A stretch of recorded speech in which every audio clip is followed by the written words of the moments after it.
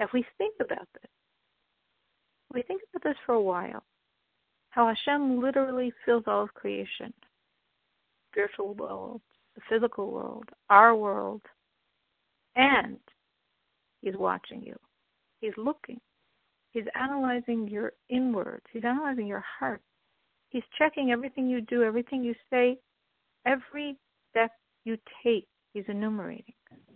When we think of this, the vastness of Hashem, the enormity, infinity of creation, and how He's counting every one of my steps, this fills me with an awe, with a nullification, with a fear.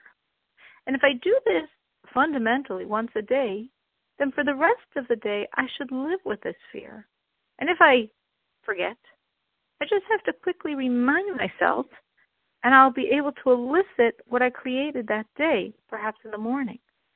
And with that fear of God, I'll keep away from everything He prohibits. I'll do everything He says.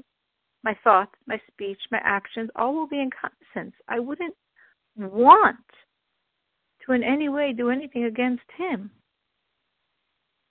And if we think like this, we understand why we were told that for us, fearing God is not a big thing. Because we have this aspect of Moses inside of us, this connectivity to God. And with that connectivity, thinking these thoughts, we will have this emotional response, this basic fear, awe, nullification to God.